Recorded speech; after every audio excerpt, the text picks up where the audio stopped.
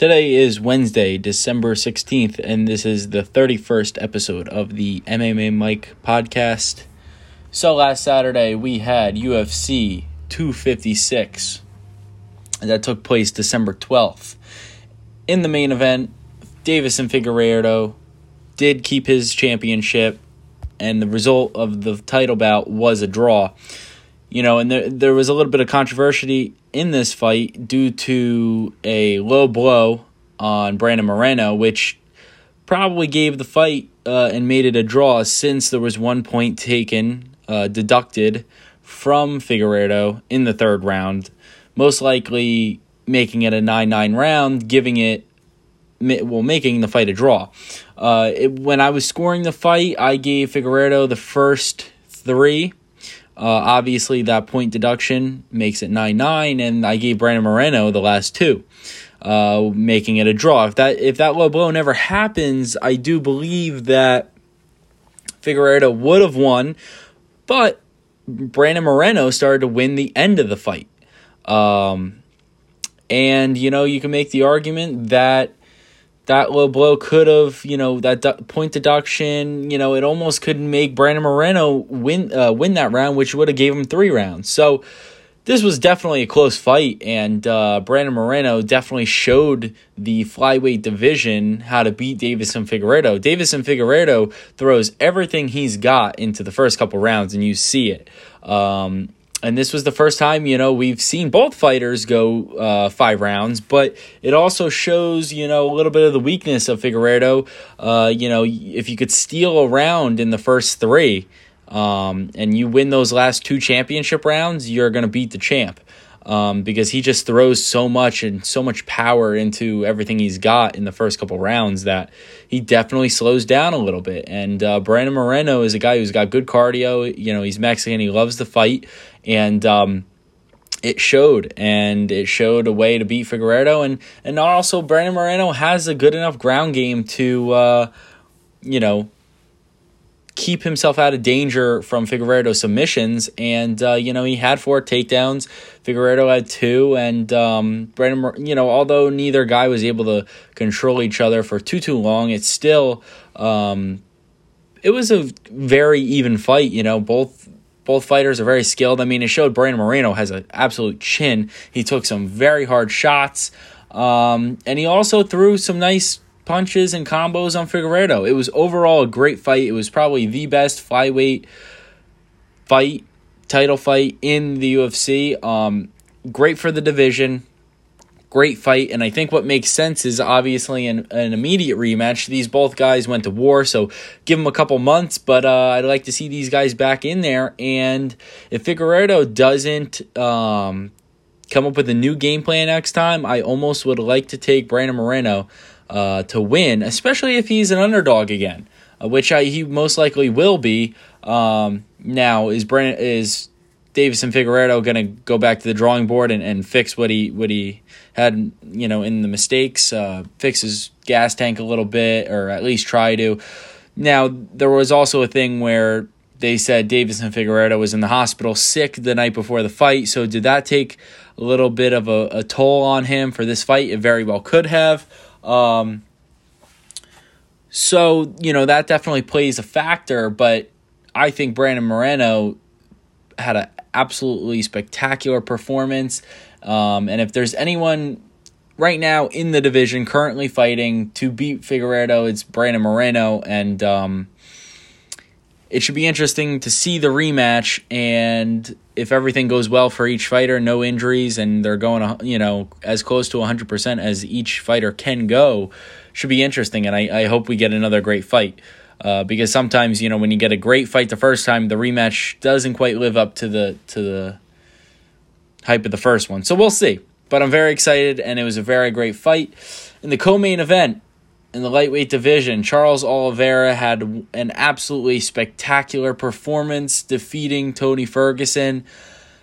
He almost had Ferguson in that armbar in the first round. Now, whether Tony knew how much time he had or was just going to let him break his arm and continue fighting, which was probably both likely scenarios in Tony's mind, overall, just a absolutely fantastic performance by Charles Oliveira, and it really shows how good he is. You know, a lot of people were like, "Oh, is Tony Ferguson on a decline?" You know, I don't really think Tony's on a decline. I just think, okay, maybe he came out a little flat for this fight, and he came out and said that. But I also think Charles Oliveira is just that good.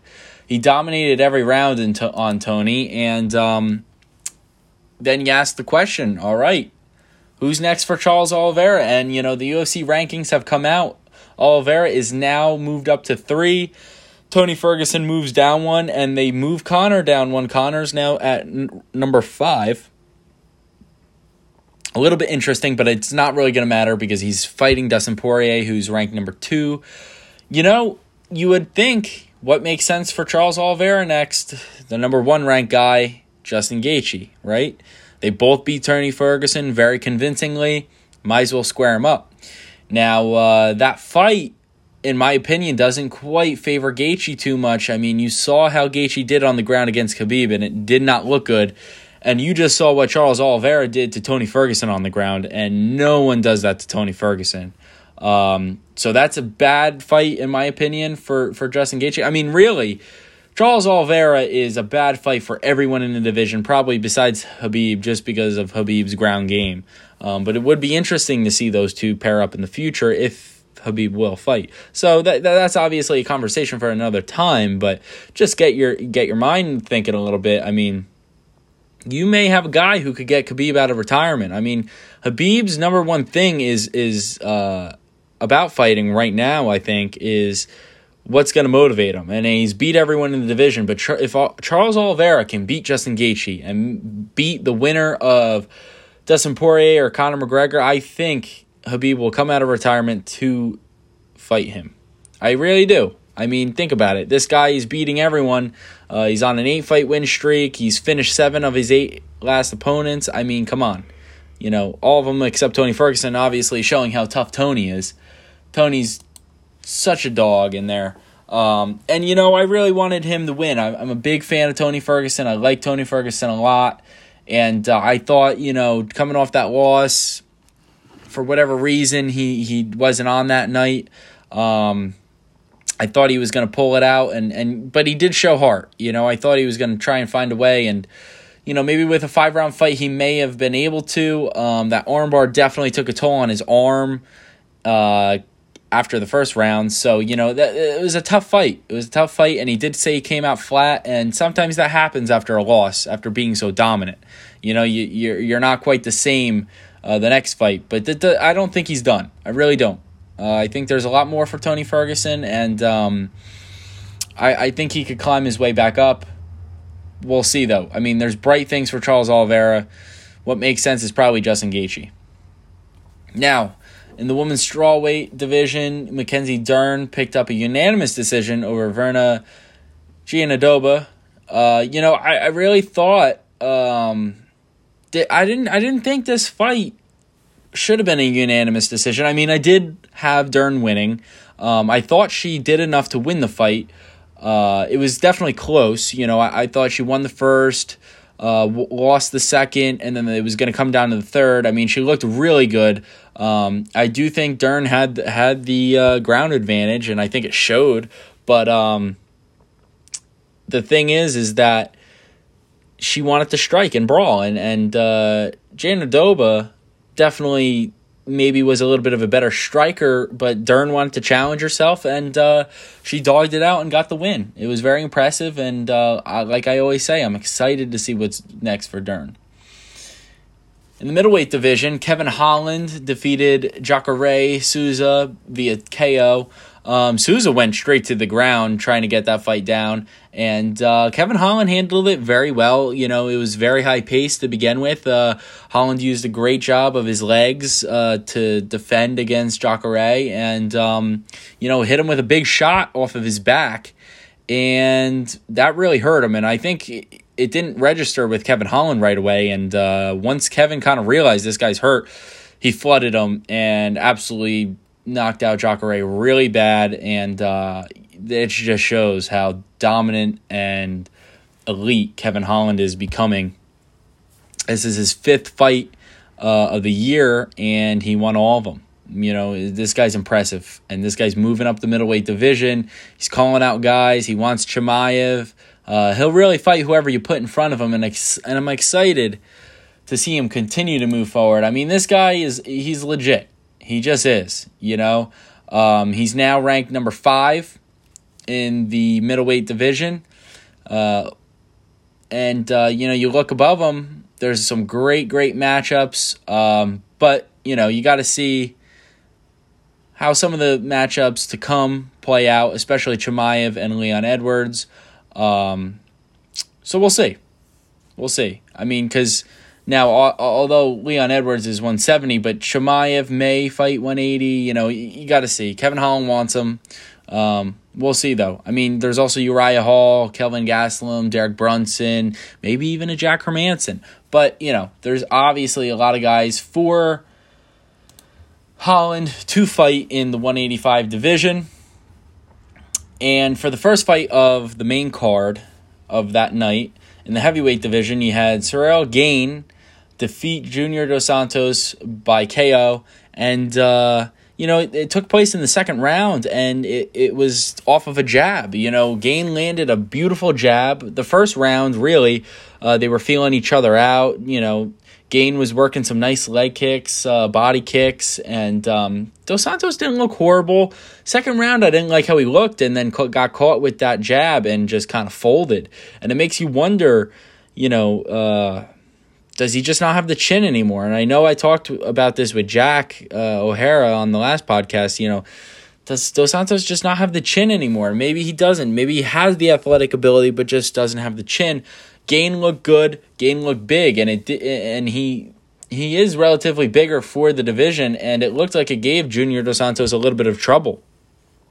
And Gane's obviously beating Junior Dos Santos shows you have a lot to provide for this division. I mean, he's ranked number 7 now. I mean, I don't think you should take a fight below you. Only someone above. So maybe a Volkov fight could be next. Maybe even an Overeem. And we'll see, how Derek Lewis and Blades turns out. There's also Rosenstrike. So, there's a lot of other possibilities for Gane. I'm excited to see who they match him up against. And this is a big dude. He's strong, he's jacked, and he can hit hard. So I like what I see, and I'm excited to see him fight next. Cub Swanson picked up a KO win over Daniel Pineda. I did have Pineda winning, but Swanson shows that he is a vet in the UFC. Rafael Fiziev defeated Renato Moicano via KO. Beautiful knockout. He got one of the performance of the night bonuses. Gavin Tucker defeated Billy Quarantillo by unanimous decision. Tisha Torres stopped Sam Hughes. Sam Hughes had a little inflation over the eyes, and the doctor stepped in and stopped. But Tisha Torres looked absolutely phenomenal, and I'm excited to see her continue in the women's strawweight division. That division is one of the best in the UFC, men's and women's division. Strawweights in the women's division, they just are so fast and they're furious.